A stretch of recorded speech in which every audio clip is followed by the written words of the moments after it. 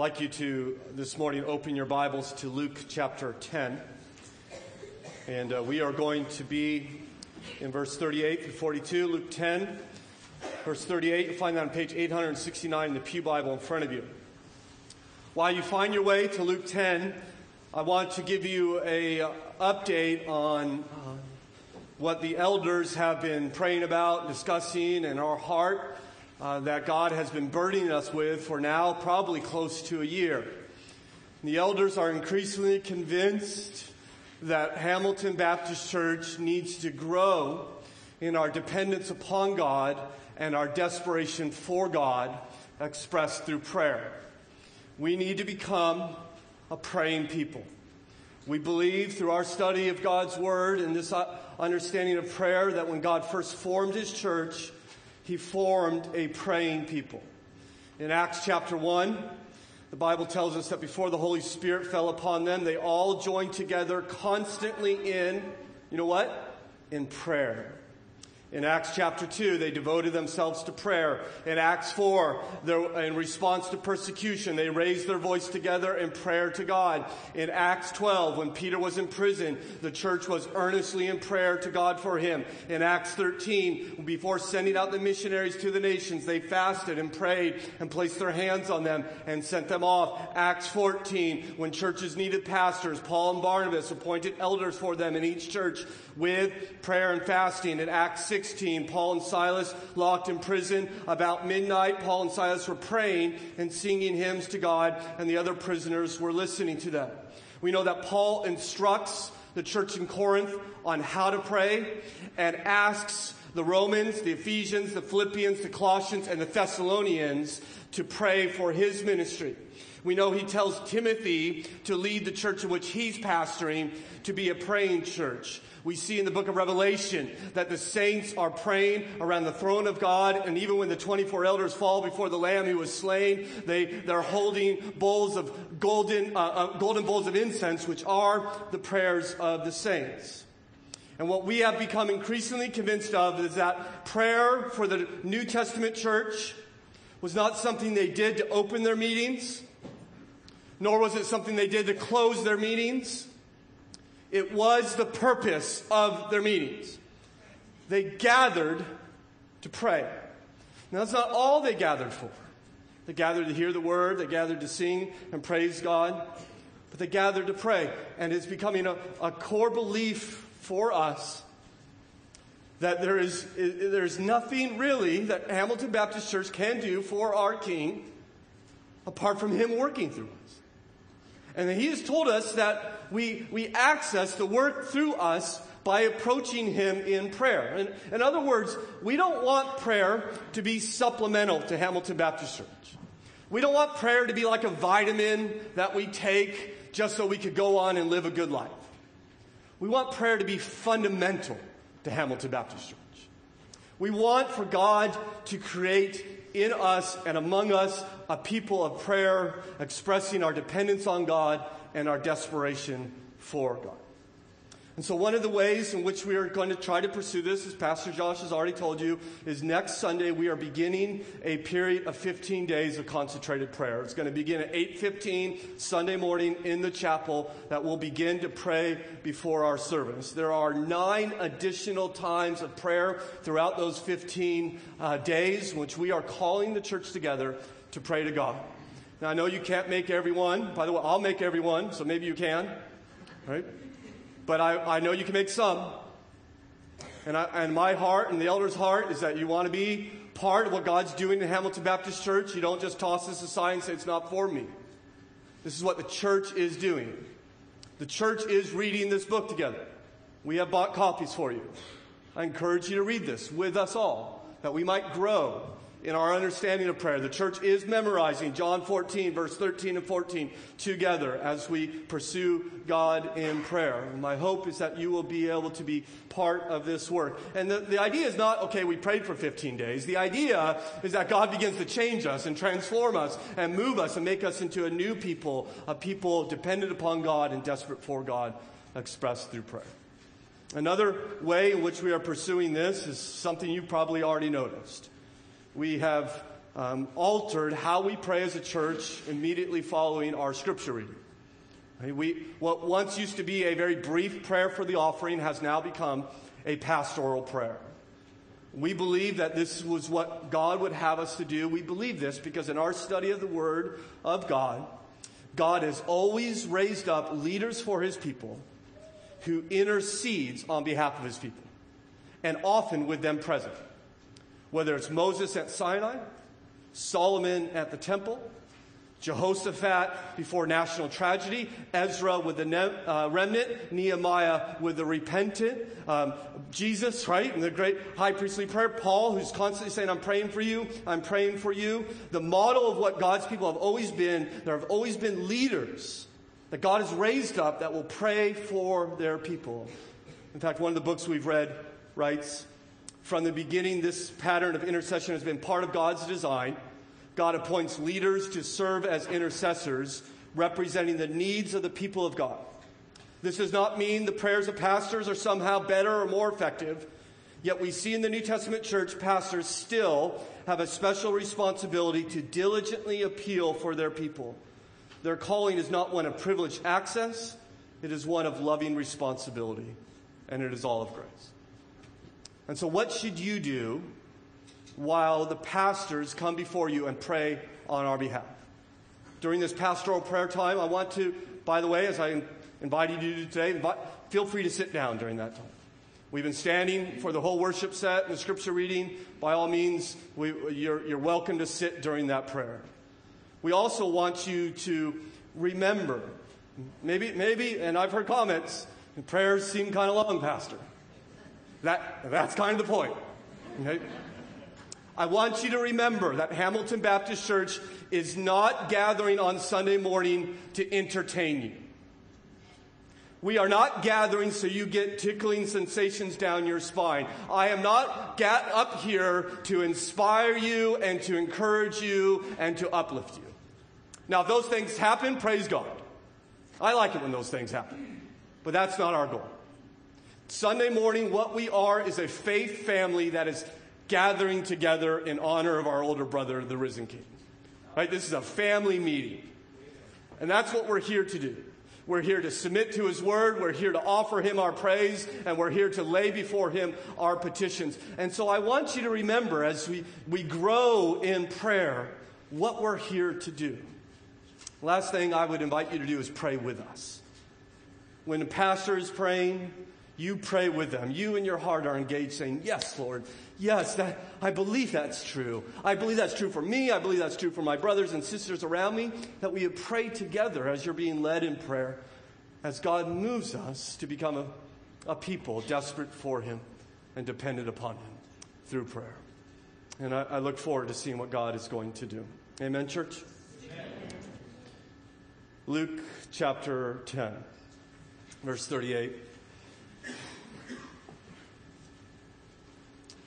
Hear now the word of God.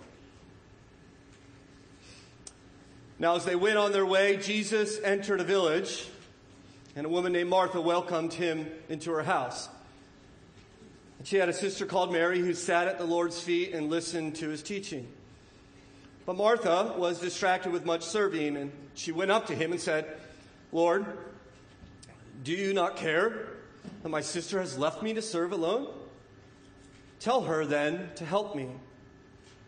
The Lord answered her, Martha, Martha, you are anxious and troubled about many things, but one thing is necessary.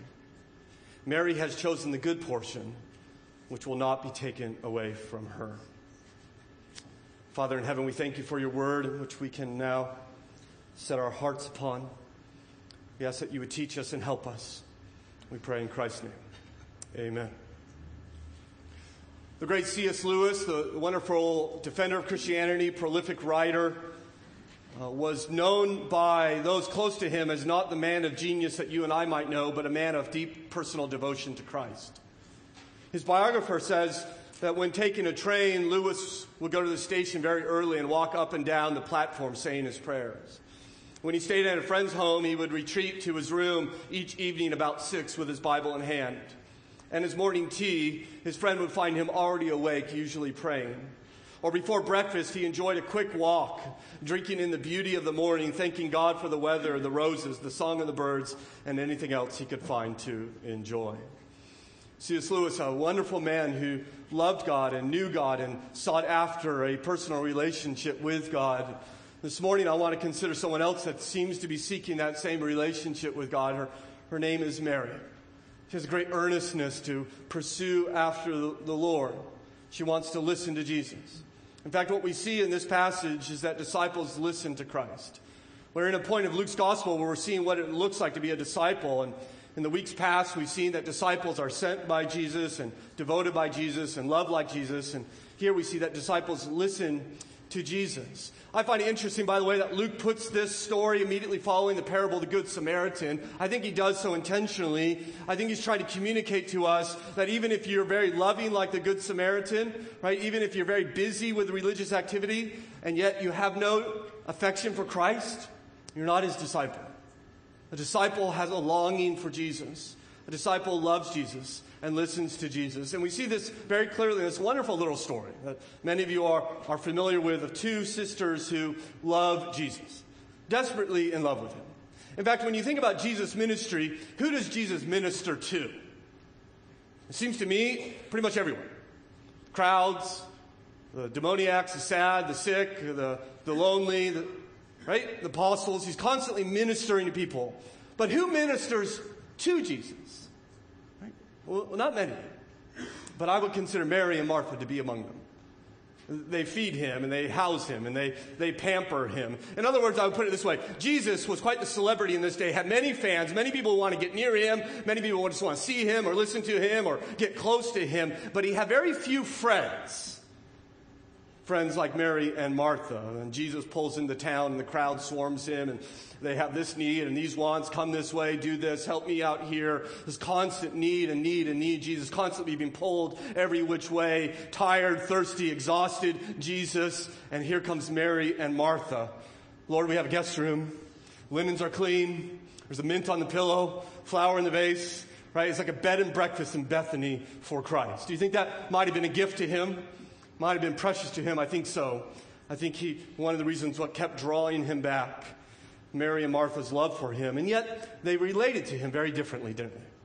Very different individuals as we see in this story. I like what one author puts it. Mary's bent was to meander through life, pausing to smell the roses. Martha was more likely to pick the roses, quickly cut the stems at an angle, and arrange them in a vase with baby's breath and ferns. I mean, you can kind of tell these are sisters, can't you? You know, Martha getting home from school, homework's done, chores are finished, helping in the kitchen. She's got the to-do list. Mary, like a butterfly, right? Wherever the wind's blowing, there Mary's going, right? You could tell, that their sister. I mean, I think of my own family, and I have some Marthas in my family, and I have some Marys. I have 4 girls, and some of my girls love to make gifts and want to be serving, and I have other girls who are too busy doing somersaults and spreading pixie dust on their brothers, right? Isn't it wonderful how God makes us different? And he certainly made these girls different. In fact, I imagine you probably relate to one more than the other. Mary, contemplative, likes to be alone in prayer, solitude. Martha, active, doer, serving, administrating. Mary just listening to Jesus, taught by Jesus, in the living room enjoying Jesus. Martha's in the kitchen, not enjoying Jesus, but making gifts for Jesus. Right? Cleaning the bed, making dinner, baking a cake. She's got the schedule 10:04, cut the carrots, 10:07, preheat the oven, right? She has it all laid out, right? Can you relate to it? That may be helpful for you to kind of identify which one of these women you might relate to. Let me ask you this question. If Jesus showed up in your house this afternoon with maybe 100 people and said, hey, can we stay here tonight? How would you respond? Right? Well, some of you would freak out, right? Some of you say, no, you can't. I haven't had a shower. I'm still in my PJs, right? No, Jesus cannot come over. We don't have food, right? If that's you, hello, Martha, right? You're Martha. Now, some of you are saying, that'd be great. We'll just shove the mess in the closet and we'll sit out on the lawn and eat Cheerios. I mean, it's going to be great. Well, you're Mary, okay? And so identify who you are. Right? Guys, this may be somewhat awkward for you, so we'll just change it up a bit. We'll have Martys and Marvs, okay? So some of you are Martys, some of you are Marvs, right? So how many Marthas and Martys do we have? Let's see a show of hands. Come on. Come on, Marthas. Raise your hands. Martys, okay? All right. How many Marys do we have? Okay, raise your hand. Marys, Marvs. Okay. Now, some of you don't, all the hands didn't go up. Some of you don't know, right? You're a Mary, because Martha knows who she is. All right? Okay. So if you're unsure, that tells us who you are. So I want to look at these women. I think there's so much to learn here. What we're going to do is kind of walk through this story and kind of draw out some principles at the end. And the story begins beautifully with this gracious welcome. Look at verse 38. Now, as they went on their way, Jesus entered a village, and a woman named Martha welcomed him into her house. I want to pause here because Martha always gets a bad rap, doesn't she? I mean, every time you hear this story preached, it's Martha is bad, Mary's good, be like Mary. And there's some truth in that. But you notice who invites Jesus into her home. It's Martha. Right? Jesus is in town, my master's here. I want to bless him. I want to help him. She breaks out the mob. She sets the table. She runs off to the market. And that's what Martha's doing. So please don't think Martha's this nagging busybody. She loves Jesus. She wants to serve Jesus. She's concerned about Jesus. She opens her home to Jesus. She practices hospitality for Jesus. And by the way, hosting Jesus, I imagine, is not cheap. Right? Even if it's just Jesus and the 12 apostles. Here's 13 grown men showing up at your house to eat. Right? Feeding my family is a major chore. These men coming, and it didn't matter to Martha. She loved him. In fact, it seems like she wants to make a very big deal out of this, right? She wants to make it special. This is what Marthas and Martys do. They want to serve. There's this wonderful, selfless quality to them. I think this is one of the reasons Jesus loved this family. Why does he keep coming back to their house? Well, I imagine it might have something to do with Martha's hospitality. Well, the camera then changes from Martha's welcome to the living room as we see a devoted heart in verse 39. And she had a sister called Mary who sat at the Lord's feet and listened to his teaching. And so Mary clearly is also concerned with Jesus, but not in the kitchen, in the living room. And the moment she hears that Jesus is coming, she has one thought, and it's not what she could do for him. It's what he can do for her. And he could teach me about God and help me understand who he is and draw me into a deeper relationship. And maybe she thought, I don't know when this opportunity is going to come again. I'm not going to miss it. Right? I want to be with him. I wonder, do you have that longing like Mary? I want to be with Christ. In fact, I love what Jesus is doing before dinner. You notice what he's doing. He's in the home and he's teaching. He doesn't stop, just constantly giving of himself, constantly explaining. And there Mary is sitting at his feet, front row center. Not going to miss a word of this. That's what Marys do. They love this time with God, this time in prayer. They just want to sit with their brothers and sisters and hear about God and his word. Right? And there she is, this devoted heart. So far, everything's going great. But unfortunately, as you know, it doesn't stay that way for long. Right? The temperature is rising in the kitchen. And we're not talking about the oven. Because soon we have an angry outburst. So we see in verse 40, but Martha was distracted with much serving. The word distracted is an interesting word. It means to be dragged away, which implies to me that where Martha wanted to be, she wanted to be at Jesus' feet too. She wanted to be listening as well. But she kept getting pulled back into the kitchen. And she maybe caught some of Jesus' words, heard a little bit of what he said, wanted to listen, but the water's boiling, right? The steak's burning. The eggplant needs some cheese or something. And so off she goes back into the kitchen. The irony is that her ministry for Jesus is actually taking her away from Jesus. And there she becomes distracted, and I assume that distraction leads to a bit of self-pity, perhaps overwhelmed, starting to feel sorry for herself.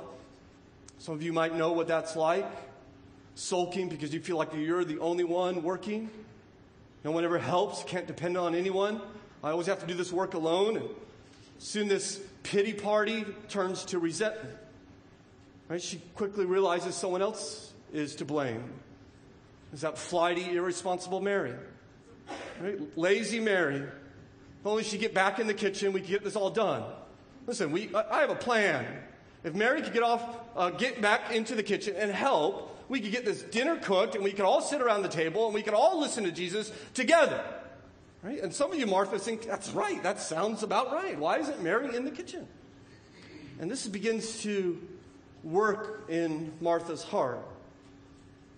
Perhaps I'm reading too much in the passage, but I wonder if some pots were banged in the kitchen. Right?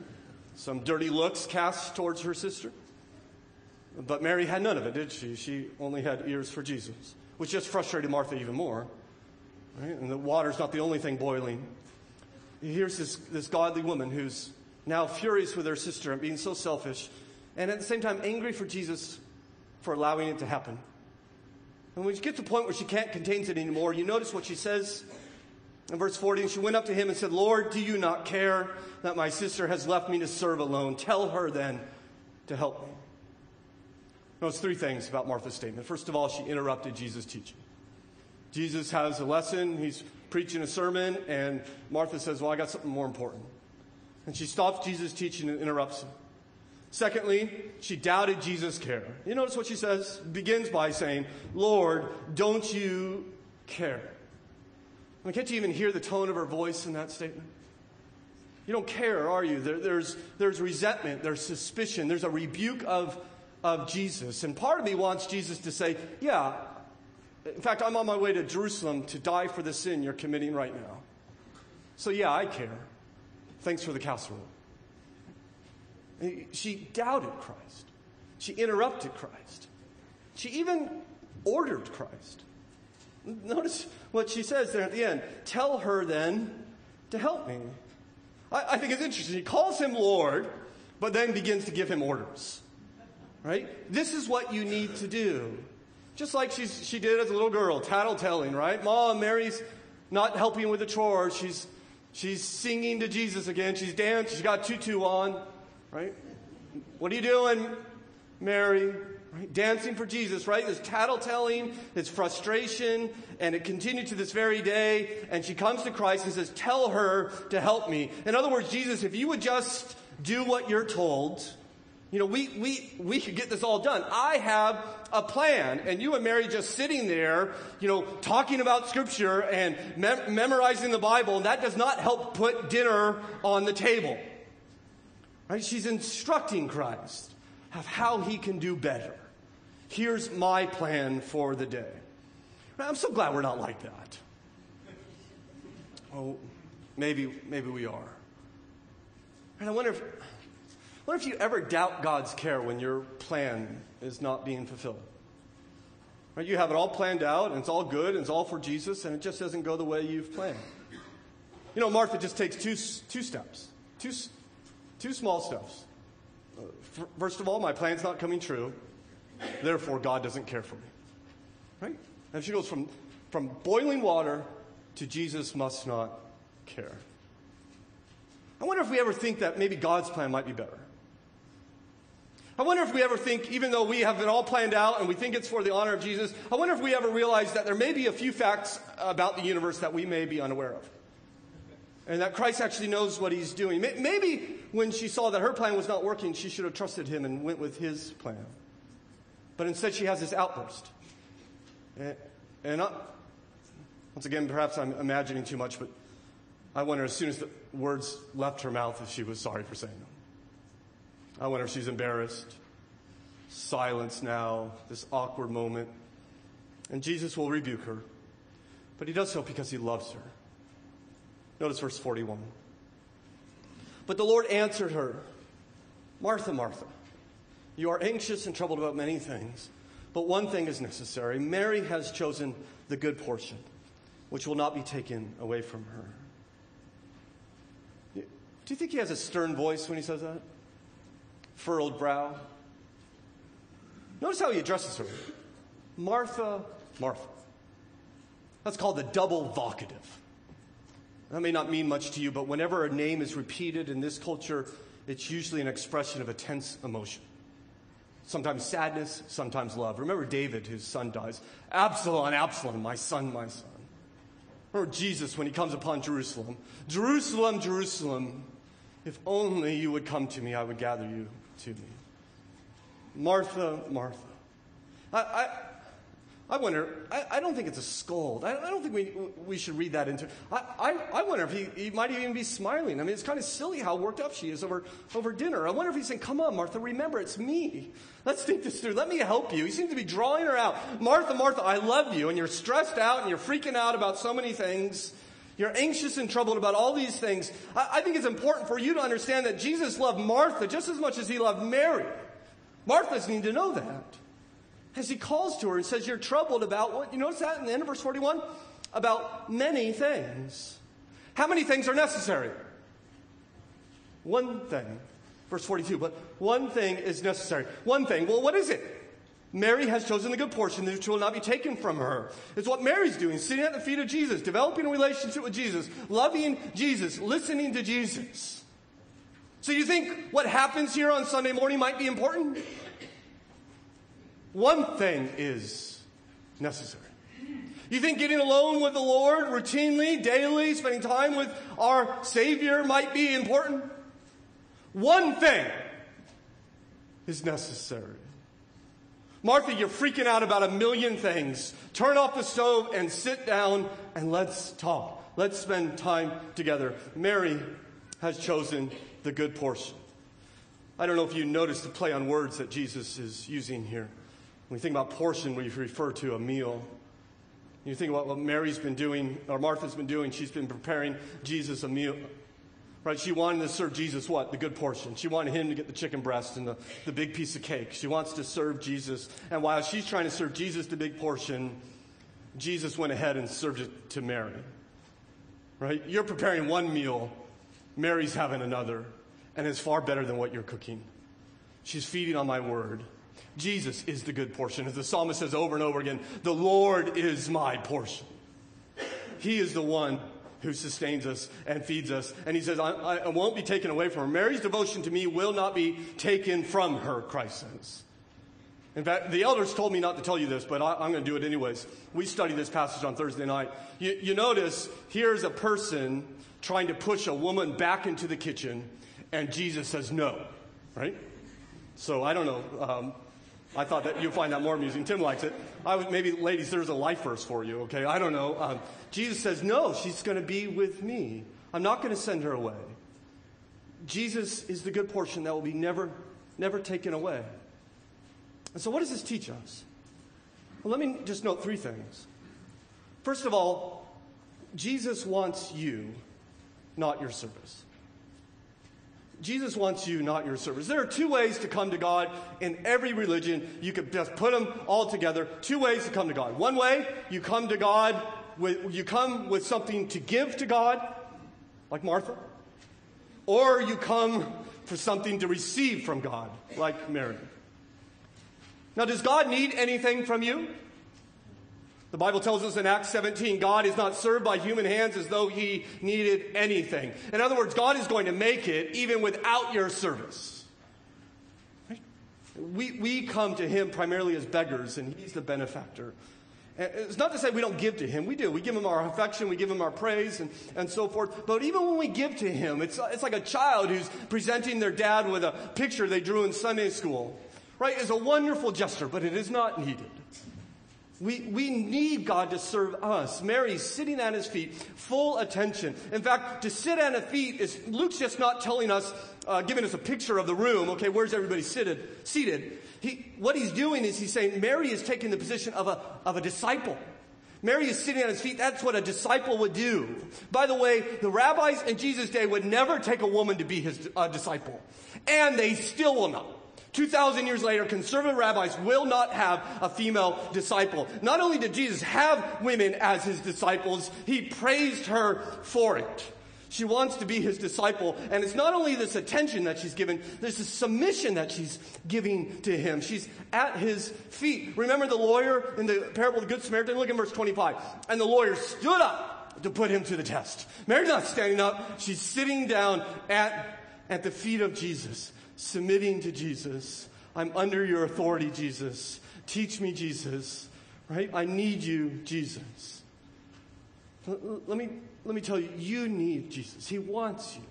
And 3 minutes, 5 minutes in the Bible as you run on your day is not going to cut it. It's not sufficient. It's not going to develop a relationship with him.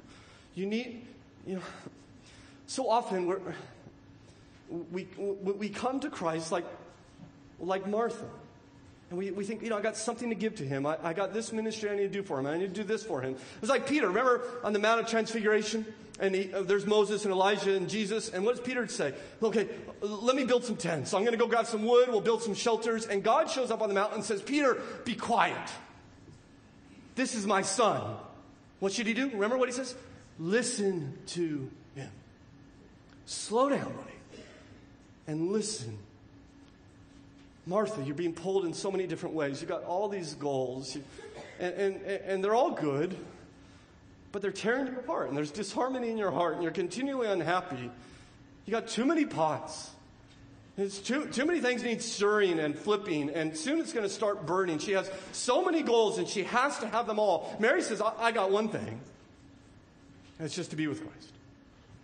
And I think you Marthas need to understand what Christ is telling you here. He doesn't need all these things, right? He doesn't need steak. Popcorn would be fine. Let's just go sit out on the lawn. Let's laugh. Let's have a good time. He doesn't need your service. You need his service. You need him. He wants Martha to be with him. He misses her. I wonder, does Jesus miss you? I wonder, are you sitting at his feet? Maybe life is squeezing it out. Maybe life is so busy this week, I just didn't have time to sit at his feet. Maybe it's been a month since you've been with him. I wonder if he's calling you back to him, even in this passage. Let's spend time together. He wants you. He wants to hear your prayers. By the way, Martha prays. You notice that? She comes to Jesus, and how does she pray? Well, she says, I have this list. This is what I need you to do. She comes to him in trouble and says, okay, you have to do something about this. And Jesus, by the way, says, I love you, so no. I want your pot to boil over. I want the steak to burn. I'm not going to answer your prayer. Because you need to learn. I want you to fail so you can learn to rest in me. I wonder, how do you pray? Is it, okay, here's my list. This is what I need to do. This is the help I need. Certainly we can present requests to God. But I wonder if there's a role for us just to be with him and praise him and to speak to him about what's on our heart. Sit at his feet. Jesus says, stop serving me. I want to serve you. Let me give you the better portion. Jesus wants you, not your servants.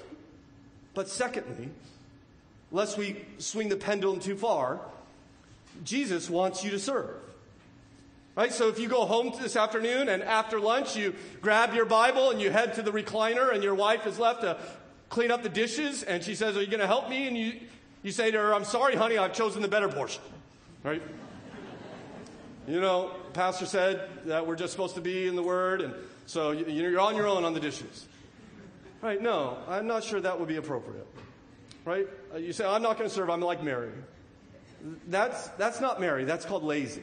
Okay? That's slothful. The Bible says in Ephesians 2, you're saved for good works. Titus 2, you're to be zealous for good works. The book of Corinthians says you're gifted for good works. God has always had works for us to do. Genesis chapter 2, you walk with God, yes. You talk with God, yes. Is there work to do? You better believe it. His garden take care of, keep and work. The garden, he says, from the very beginning, there's been work. In fact, I would suggest you, Mary's been working. If we read the Bible carefully, look again in verse 40. Martha says to Jesus, do you not care that my sister has what? Left me to serve alone. Which means, where was Mary? In the kitchen helping. And she has now left Martha because Jesus has arrived and she wants to be with Jesus. But Mary evidently was helping. And so we are to serve. There is work to be done. Jesus does want you to serve. There is fellowship with Christ and service for Christ. There is worship and there is work. But consider lastly that Jesus wants you to serve through his service. Jesus wants you to serve through his service. What I mean by that is the worship of Christ empowers the work on behalf of Christ. So that fellowship with Jesus is going to give us strength to do the service for Jesus. Mary first, Martha second. Time with Jesus first, and then you get stuff done. Because if all you are is Mary and you just sit and read the Bible and you play the role of a monk sitting on a hill and just being with him, that's sinful in a completely different way. If all you are is Martha, work, work, work, go, go, go, right? You're going to end up anxious and troubled and freaking out. Jesus says, let's get the priorities right. Mary first, Martha second. Worship first, fellowship first, work second. Because the worship empowers the word. Jesus taught us this. There's many places in the Bible that teaches this. John 15, for instance. Abide in me, and what? You will bear much fruit. Worship first. Come to me. Spend time with me. What's going to happen? You're going to life is going to be transformed. You're going to have a productive life. We need to let our married time be a priority in our life. And church and community groups and personal devotions and solitude and silence before the Lord. Let it transform us and energize us and lead us into service. Please understand, when Jesus says, I want to spend time with you, he's not adding something to your list. He's not saying, okay, here's another pot in which you have to stir. This is when you spend time with Jesus, it's not something you do for Jesus. It's an opportunity to let Jesus do something for you. It's an opportunity to let Jesus actually begin to serve you. He wants to give you himself to empower your life. And I think what happens so often is that we live in this Martha-like world, and it's go, go, go, and run, run, run, and work, work, work, and we come home and we think, I'm just going to cram a Mary moment in at the end. And we fall into bed, and we're hoping just for a moment with the Lord, and what we find is our mind is racing, and what I got to do tomorrow, and we're all anxious, and we're all worked up, and you just can't cram it in at the end. The priorities are reversed. Worship empowers the work. Fellowship with Christ is going to empower your service on behalf of Christ. And of course, what this is going to require of you is faith. Because, at work you have deadlines, don't you? And, the baseball game starts at 10 on Saturday. And dinner has to be on the table at 6:30. You have deadlines, right? The sermon has to be done on Sunday, right? Monday does not work for the sermon. It has to be. There's deadline. Is there a deadline for prayer? Deadline to spend time with God? No. And so it gets squeezed out, right? Because we don't trust the Lord. The busyness of life squeeze out our time with him. We end up anxious and troubled and robbed of the good portion. I love Martin Luther, by the way. He's a hero of mine. He was a very productive man for God. Martin Luther prayed 2 hours a day. But he said something. He says, I pray 2 hours a day, but on my really busy days, I pray 3. Right? And it's not the guilt. I need to pray 3 hours. That's not the point. The point is he understood that for instance, just take me. I could labor over a text for 8 hours, 12 hours, 15 hours throughout the week, try to get a sermon out of it. Right, in my own strength? Or do I believe that if I go to God, spend time with God, that he might be able to give me insights into his word, and that I could get a whole sermon done in a couple hours because if I actually went to him and said, let me just spend time with you, help work in my heart. You see, the worship is going to empower us. You need to commit yourself to God.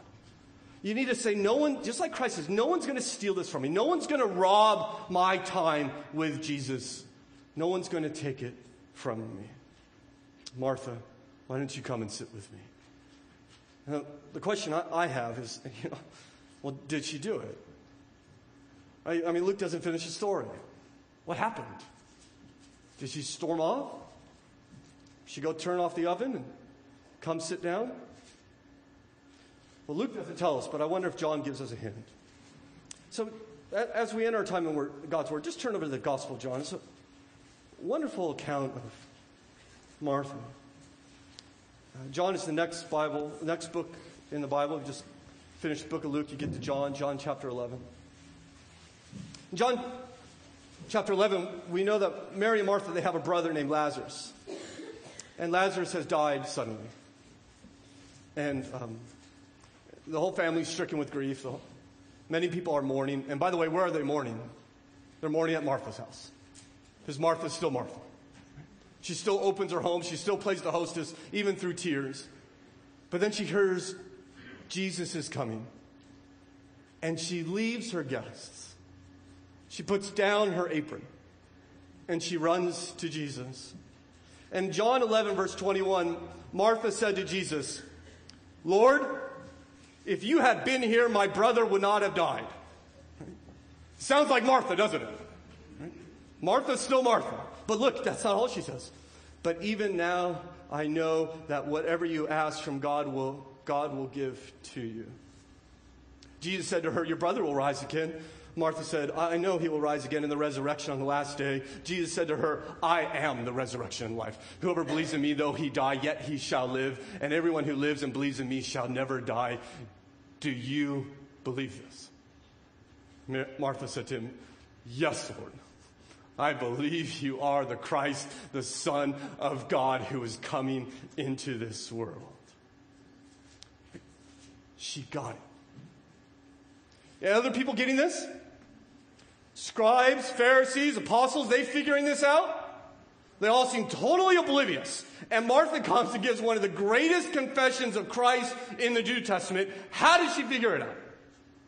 I'm not sure. We'll ask her when we get there. But I think she heard the Lord and she chose the one thing. She sat down there at Mary's feet and says, okay, Lord, I'm here. I want to listen to you. Help me understand. And she believed. I wonder, do you believe this? I love that phrase there, verse 26. Jesus says, do you believe this? I wonder if perhaps you're visiting here with us today and you're not a Christian. You notice what Jesus says about himself. Please, there's all this talk that Jesus is a good teacher and a prophet and all this. Notice he doesn't claim that. He says, rather, I'm the resurrection and life. Whoever believes in me, though he dies, yet he shall live. And it's by faith in Christ that we are saved. By believing in that. I wonder if you would think about those words of Christ and perhaps even put your faith in him, that you might be saved like Martha. Martha got it. Well, turn over to Luke chapter 12. This is another beautiful event. Verse 1, 6 days before the Passover, Jesus therefore came to Bethany where Lazarus was, whom Jesus had raised from the dead. Verse 2, so they gave him a dinner there. Martha served, right? Martha's still Martha. She's still cooking. Praise God. And Lazarus was one of those reclining at table with him. So there they are, a dinner for Jesus a week before he's crucified. Well, where's Mary? Well, Mary's at the feet of Christ once again. Verse 3, Mary therefore took a pound of expensive ointment made of pure nard and anointed the feet of Jesus and wiped his feet with her hair. And the house was filled with the fragrance of the perfume, right? Mary takes the alabaster jar of perfume. This is worth a year's wage, right? We're talking tens of thousands of dollars. And she breaks it and pours it out on Christ. Most likely a family heirloom. Pours it out on his head and his feet and begins to wipe his feet with her hair. And everyone is scandalized. Verse 4, but Judas Iscariot, one of the disciples who was about to betray him, said, why was this ointment not sold for 300 denarii and given to the poor? The other gospel writers tell us that all the apostles begin to shout, what a waste, what a waste, what a foolish act. And they begin to accuse this poor woman who's pouring out her heart to Jesus. And Jesus responds to all these accusations in verse 7. Jesus said, leave her alone so that she may keep it for the day of my burial. Matthew 26 tells us in this account, she has done it to prepare me for burial. Friends, who knew that Jesus was going to die? The apostles? Even though he told them over and over and over again, I'm going to die, I'm going to hand over to these guys, they're going to send me over to these guys, and they're going to kill me. They're over and over, right? Still total dismayed, shocked when he's killed. Who knew that he was going to die? Mary did. Why? She chose the good portion. She sat at the feet of Jesus and she listened. Everyone else is saying, what are you doing? Jesus says, be quiet. While you all bicker about who's the greatest among you, this woman actually is preparing me for my death. You have two sisters. Mary believes in the cross before the crucifixion. Martha believes in the resurrection before Easter Sunday. How do they know? They did the one thing. They took the good portion. They sat in Jesus and listened. Disciples listen to Jesus. Friends, maybe somewhere, maybe you've grown cold, maybe you've grown distant from God, maybe you've been pushing him out with the busyness of life. You need to repent. You need to say, Jesus, I'm sorry. You need to say, Father, I'm sorry. I'm coming back to you. May you do and choose the good portion like these sisters. Our Father, we thank you for your word. Help us to learn it. Help us to apply it to our lives. That we might believe by faith that it is at the feet of Christ. That's the one thing. And that is through pursuing that one thing, our fellowship with you, our relationship with you, that you will give us the strength and the energy and the wisdom to handle all the other things in our lives. Help us to return to Christ. I imagine some of my friends here, it's been quite some time. Will you not bring them back to you, even this afternoon? Before the TV goes on, before this or that goes on, they say, I just want to spend some time with Jesus. May we be people who choose the good portion. Help us, we pray in Christ's name. Amen.